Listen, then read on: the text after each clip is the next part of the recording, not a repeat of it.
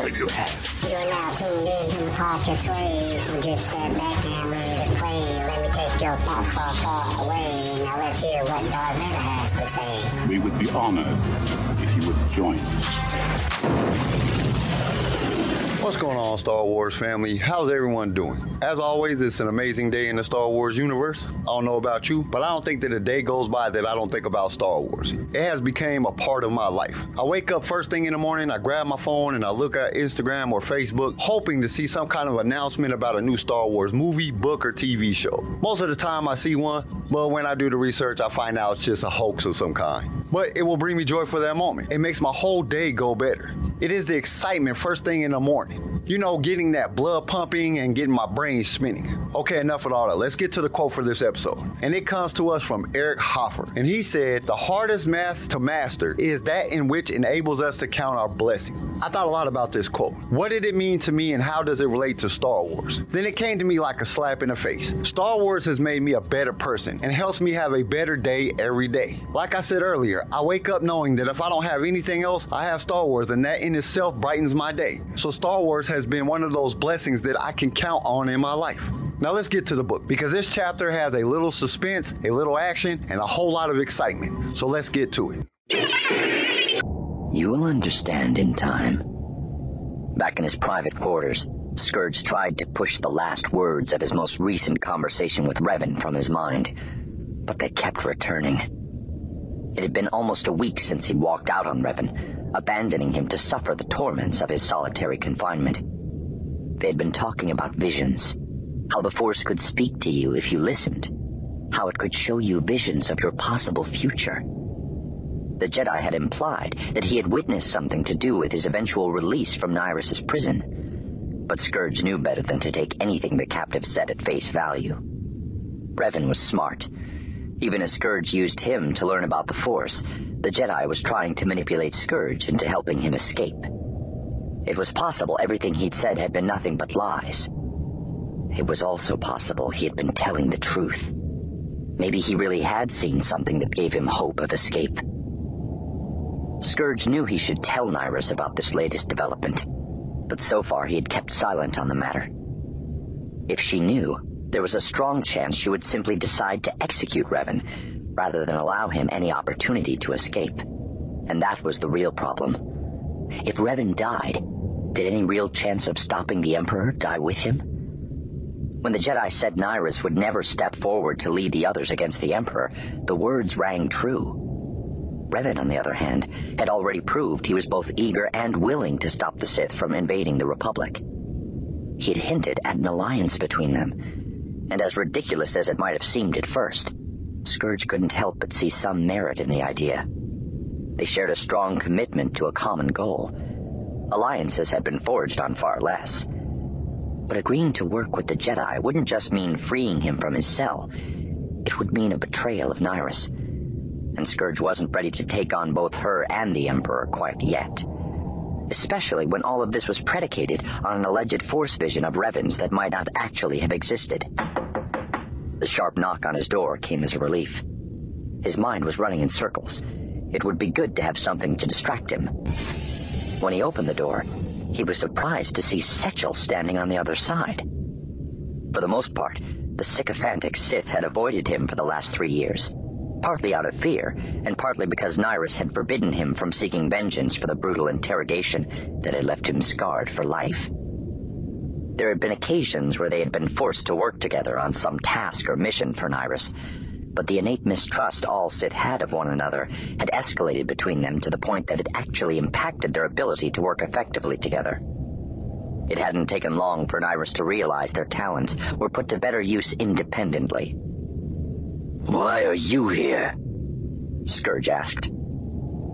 "I have news you will be interested in," Setchel replied, smiling in a way that made Scourge want to strangle him. "Did Nyrus send you?" "I'm here of my own volition." "What is this about?" Scourge demanded. "Aren't you going to invite me in?" "No." Setchel shrugged. "I was only trying to show some discretion, for your sake." "Get to the point," Scourge said through gritted teeth. A woman came to me today. Human. She's looking for you. A human? Why? She didn't say. She didn't offer her name, and given her reluctance to discuss the matter, I didn't ask. If she found you, then she already knows where to find me, Scourge said. Satchel shook his head. We crossed paths quite by accident. She has no idea you and I know each other at all. She simply hired me to find you. Maybe you'd better come in and tell me the whole story, Scourge said, relenting and stepping aside. On second thought, I think I'll stay out here, the other Sith replied. I get the feeling you don't like the answers I'm giving you. Do you think I need to get you alone to inflict pain? Scourge asked, casually reaching out with the Force to give Satchel's windpipe a quick squeeze. Satchel gasped and threw his hands up to his throat, his eyes wide with fear. Nyrus will have your head if you harm me again, he blustered. That won't bring you back if you're dead, Scourge pointed out. Now stop playing games and tell me exactly what happened. This woman was referred to me by a business associate, Satchel explained. She offered me a substantial sum to track down the man in her hollow image. A hollow image? Apparently, she doesn't even know your name, but she has an excellent image of your face, and she's willing to pay a substantial sum to meet with you. And you have no idea why? I can speculate. Please do, Scourge said grimly. Think of how many lives you have ended, how many assassinations you've performed. Isn't it possible that on one of these missions, your face was captured by a security cam? Scourge was always careful on his missions, but nobody was perfect. It's possible, he admitted grudgingly. Now imagine someone who knew the victim finds the footage, maybe a wife or a daughter. Driven by her lust for revenge, she could search the whole empire for the one who wronged her. You think she wants to kill me? Probably. Most people do. But she insisted on meeting you in person. Why are you telling me this? Scourge asked abruptly. I have a reputation to protect. She paid me to do a job. I don't want rumors to spread that I cheated a client. It's bad for business. Does Nyrus know about your so-called business? She allows me to freelance as long as it doesn't interfere with my work on her behalf. And in this case, it may actually benefit her. And you, he added. If this woman intends you harm, she must be dealt with appropriately. That is why I think you should meet with her. And there's always a chance she might actually succeed, isn't there? Doubtful, Satchel said. Just to be on the safe side, though, I wouldn't suggest you go to meet her alone. You want to come with me? Not in the least, Satchel assured him. This seems more like a job for Murtaugh and his crew. Scourge didn't speak right away. He ran over everything Satchel had told him, trying to determine if he was being set up. The mere fact that Satchel hadn't simply turned the woman away was enough to make Scourge wary of the meeting.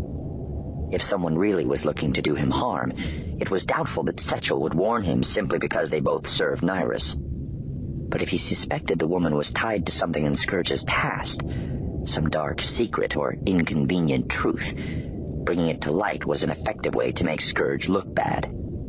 If she turned out to be someone looking for revenge, it would prove that Scourge had been sloppy in the past, planting seeds of doubt about him in Nyrus's mind. And even if she wasn't, the situation was still likely to create some kind of mess for Scourge to clean up. That alone might be enough to convince Satchel to help her. Simply refusing the meeting wasn't an option, however. Now that he knew she was out there, Scourge had to take action. Whatever the motive behind her search for him, he had to face her. It was the only way to unravel the mystery. Satchel knew all this, of course. That was why he suggested sending Murtaugh along. On the surface, it appeared the best way to deal with a possible enemy. But Scourge knew what he really wanted was to have somebody else there who would report back on the meeting if the truth turned out to be embarrassing. On the other hand, if he decided to meet her alone, he was putting himself at greater risk.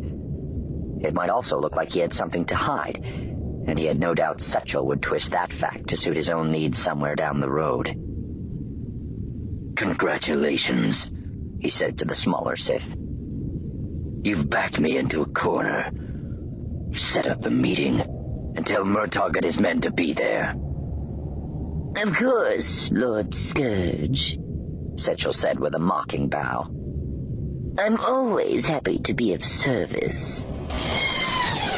Okay, this chapter starts off with Scourge going back and forth over what Revan had said, how the Force had given him a vision. His future was outside of the walls of his cell. This is weighing on Scourge's mind. He knows that Revan will do all that it takes to stop the Emperor. He starts to second guess on helping Revan escape. He knows Nyriss will never do anything to stop the Emperor. He also knows that Revan will do everything he can to stop. Alliances have been made of far less. As he ponders these things in his mind, there's a knock at the door. Upon opening the door, he sees that it's Setchel. He asks him, "Why are you here?" Setchel tells Scourge that a human woman is looking for him. Scourge, being Scourge, starts to ask who she is and what does she want. Setchel says he doesn't know. She was referred to him by an associate. Scourge starts to go back and forth on who she could be. He asks Setchel what he thinks of the situation. Setchel says she probably wants to kill Scourge. Most people do. Is it just me, or does Setchel think he is harder than he actually is? Scourge has already cut off some of his cheek tendrils, but he's still talking stuff. I get that he doesn't like Scourge, and from what I've heard in this book, I don't like Scourge either. I don't really know what it is, but there's something about him that just isn't right. But like Scourge tells Setchel, Nyriss can't bring you back to life if you're already dead. Then Setchel continues by telling him that he should meet with her, find out what she wants, and if she is a threat, eliminate her. But Setchel tells him to bring Murtaugh and his team just in case. Scourge is like, yeah, that way you can find out what she really wants. So after Scourge runs through everything in his head, he tells Setchel to set up the meeting. Then he tells Setchel to make sure that Murtaugh and his team is there. And that's where we're at. So let's see what else happened. Mitra was wary of a trap even before she felt the warning premonitions through the Force. Setchel had given her a time and location for the meeting. He'd even told her the name of the man from the holovid, Lord Scourge. But she still didn't trust him. Arriving at the location only confirmed her suspicions. Setchel's instructions had led her to an isolated cave on the outskirts of the city. The perfect place for an ambush. A single speeder was parked in a clearing about 50 meters away from the entrance. Evidence that somebody else was already there. It was possible the Sith had come alone, but Mitra estimated the vehicle could hold as many as 6 adult humanoids. There was also the possibility that other speeders had been hidden nearby, meaning she had no idea how many might be waiting for her inside the cave. T3M4 obviously shared her concerns. The droid twittered nervously as she brought the speeder in for a landing on a patch of bare dirt near the other speeder. I know, she muttered. But this is the only lead we've got. She climbed out of the speeder and extended a small cargo ramp so T3 could exit as well. The mouth of the cave loomed before them, black and forbidding. Earlier, she had discussed several dozen strategies with T3, laying out contingency plans for the most common conceivable scenarios. Fortunately, their planning had included a potential ambush by enemies hiding under the cover of darkness. Operation Supernova is a go, she whispered. T3 beeped uncertainly. We'll give them every chance to surrender, she assured him. But be ready for this to get ugly. Hopefully it won't come to that, she added. Maybe Lord Scourge is curious enough about why I'm here to hear me out before he tries anything. T3 didn't reply. She took it as a bad sign that he was suddenly speechless. Walking slowly, she entered the cave. It was too dark to see more than a meter in front of her, but she could sense several other beings inside, watching her approach. She assumed they were using night vision goggles. It was the only way for anyone's sight to pierce the darkness of the cave. She tried to act timid and unsure, a clueless victim walking heedlessly into the waiting trap. The more vulnerable she appeared, the closer they'd let her advance before taking any action. Stay close, T3, she whispered, keeping her voice low so only he could hear her. Is anybody here? She called out, making her voice tremble slightly. She took another seemingly cautious step forward. Hello? Is anyone here? Don't move! A voice shouted from the darkness. We have you surrounded. Lord Scourge?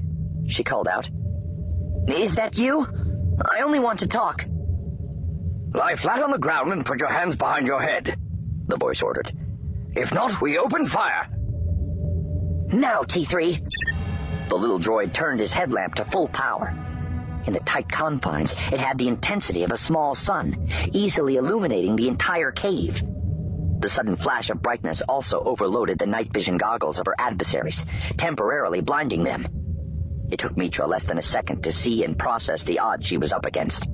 4 soldiers, 2 male and 2 female, each wearing heavy armor and carrying a blaster carbine, had taken up positions around the cave, forming a loose semicircle around their intended victim. A tall Sith stood in an alcove near the back corner of the cave. The 4 soldiers opened fire.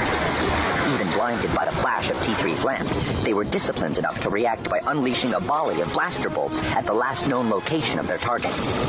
Unfortunately for them, Mitra's reactions were quicker than theirs. By the time the bolts hit home, Mitra was already on the move.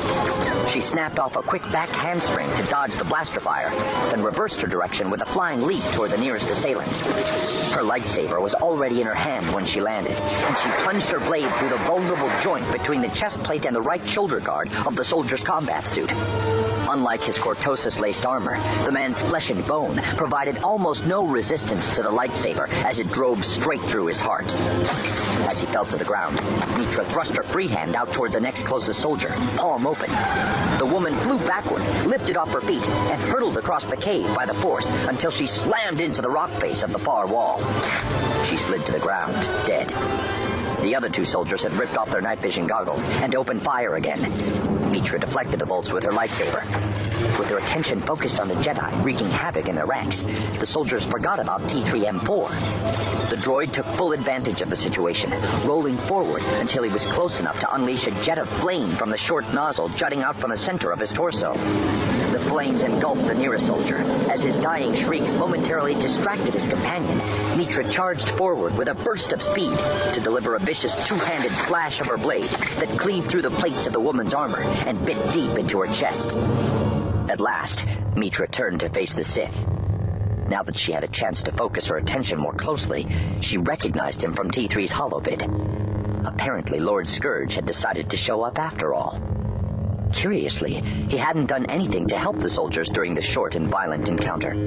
He hadn't tried to flee either. In fact, he hadn't seemed to have moved at all, other than to draw and ignite the crimson blade of his lightsaber. He held his weapon in front of him in a standard defensive posture, staring at Mitra with a look of utter disbelief on his face. Wary of a trap, Mitra took a single step toward him. You're a Jedi, he said, his words causing her to freeze in her tracks. What he said was true. He saw you. He knew. Mitra wasn't about to attack someone who didn't seem to want to do her any harm. That went against everything she believed in. But she wasn't going to let her guard down either. What are you talking about? She demanded. You're here because of Revan, he said, his voice filled with wonder. You've come to rescue him. I'm impressed you figured it out so quickly, she admitted. I didn't figure it out, he said. Revan told me.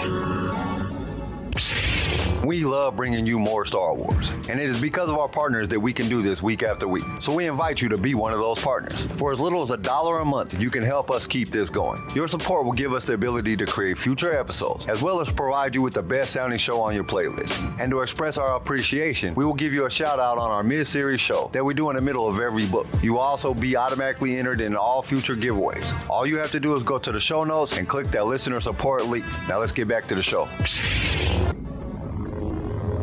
The instant the blue-bladed lightsaber had materialized in the human female's hand, Scourge realized she was a Jedi, and he could only think of one reason a Jedi would come to Dromund Kaas in search of him. She was here to rescue Revan. He was impressed with how easily she had dismantled Murtagh and his handpicked team. He could feel her channeling the Force, yet it was somehow different from what he had felt when he battled other Sith. She wasn't afraid to kill, but he sensed she took no real pleasure in it. Instead of feeding off her anger and hate, it was as if she kept her emotions at arm's length, so the force could flow through her unhindered.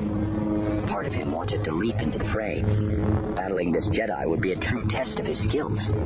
He didn't know which of them would prove the stronger, but he was intrigued by the challenge.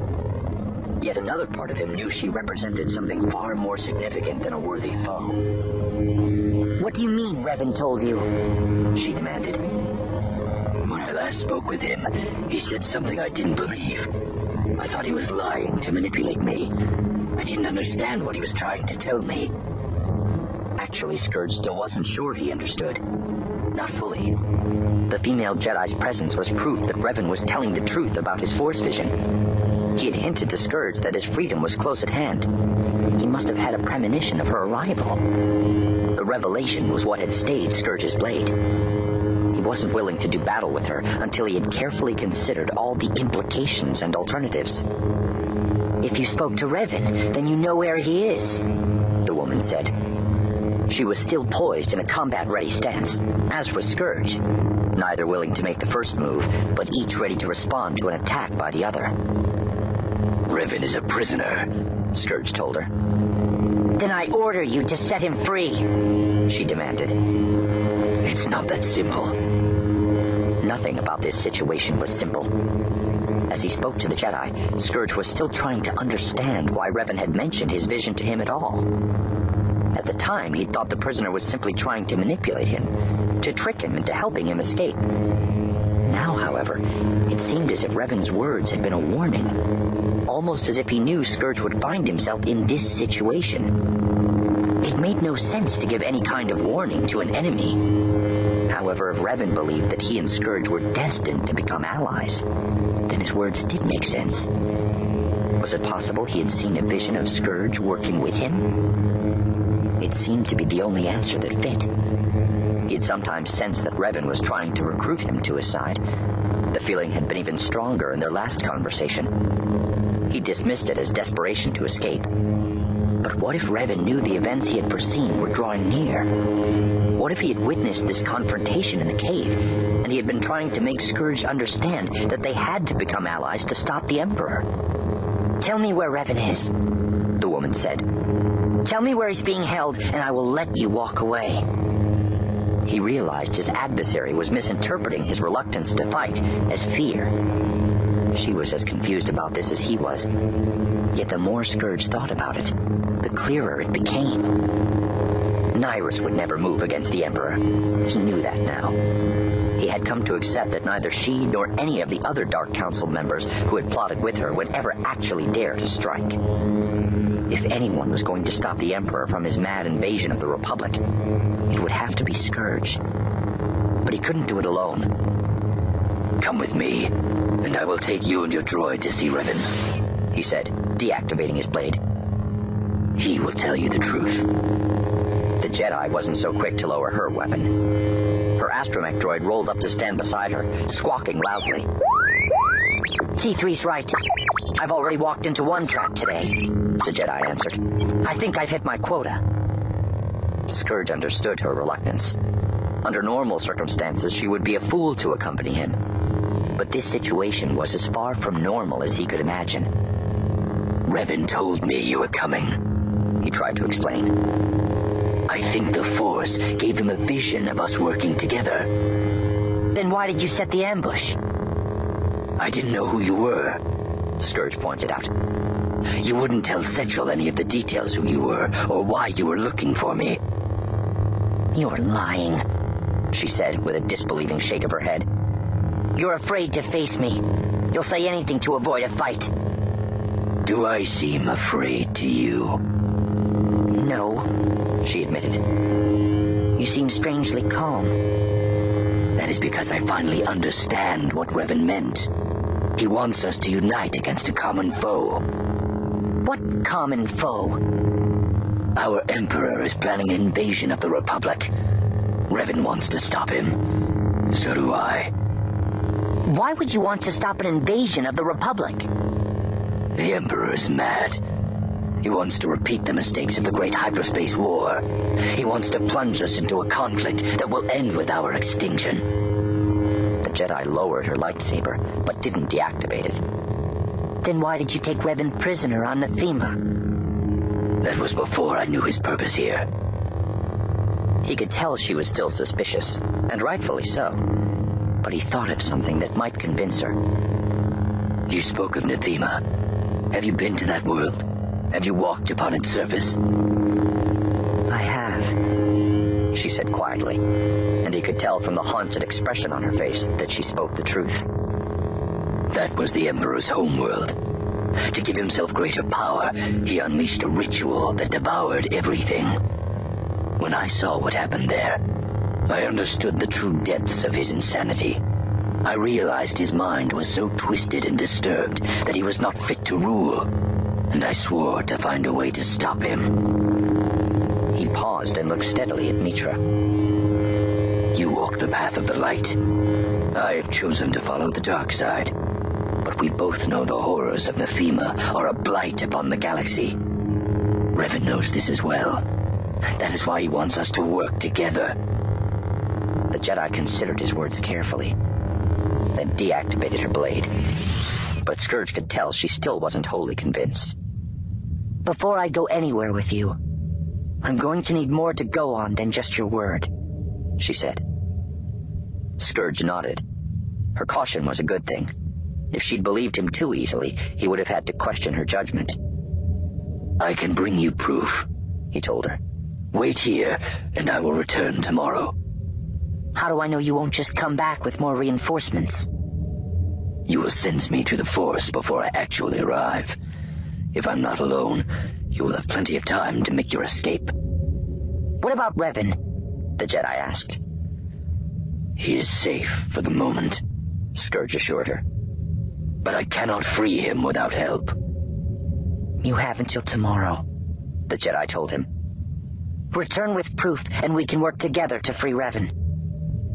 Scourge tucked the hilt of his lightsaber back into his belt and walked slowly past the Jedi and her droid toward the entrance of the cave. They stepped aside at his approach, keeping a safe distance between them. Just before he left the cave, the Jedi called out a final warning.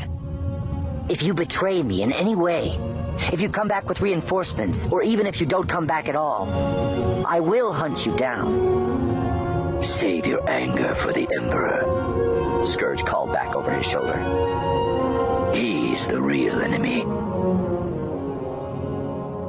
This part starts off with Mitra going to meet Scourge. As she approached the meeting site, she realizes that the speeder that was parked in front of the cave could probably hold about 6 passengers. She starts to believe that this might be a trap. Well, yeah, you are dealing with a Sith. Have you ever heard of the Sith being honest and compassionate people? I sometimes think that the Jedi were just naive. So she goes into the cave. She can sense the others. You know, Murtagh and his team is still in there. She plays like she is weak and helpless. This way they won't shoot her. Her and T3 have already produced a plan. She guessed that the others would be wearing night vision goggles. T3 would turn on a bright light. This would temporarily blind the others so she could wipe them out.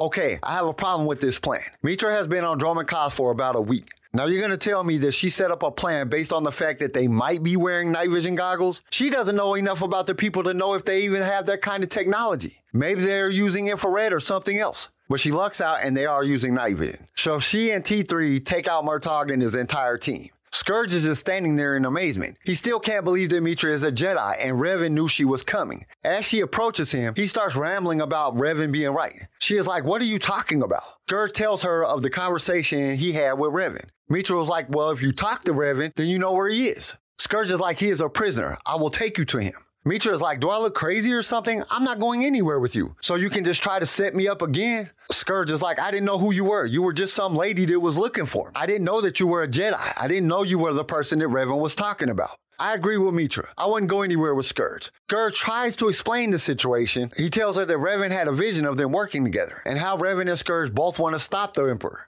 Mitra is like, whatever. He tells her to wait there and he will be back with proof. Then Mitra warns him if he tries any funny stuff, she will hunt him down. And that's where we're at. You will have to tune in to episode 22 to find out what happens next. Hope to see you then. Thank you for listening to Sway. Join us next time for more Star Wars adventures. If you would like to listen to other episodes of the show, you can find us and subscribe on your favorite podcast directory. If you enjoyed the show, we would greatly appreciate a 5-star review. Once again, thank you for listening, and may the Force be with you.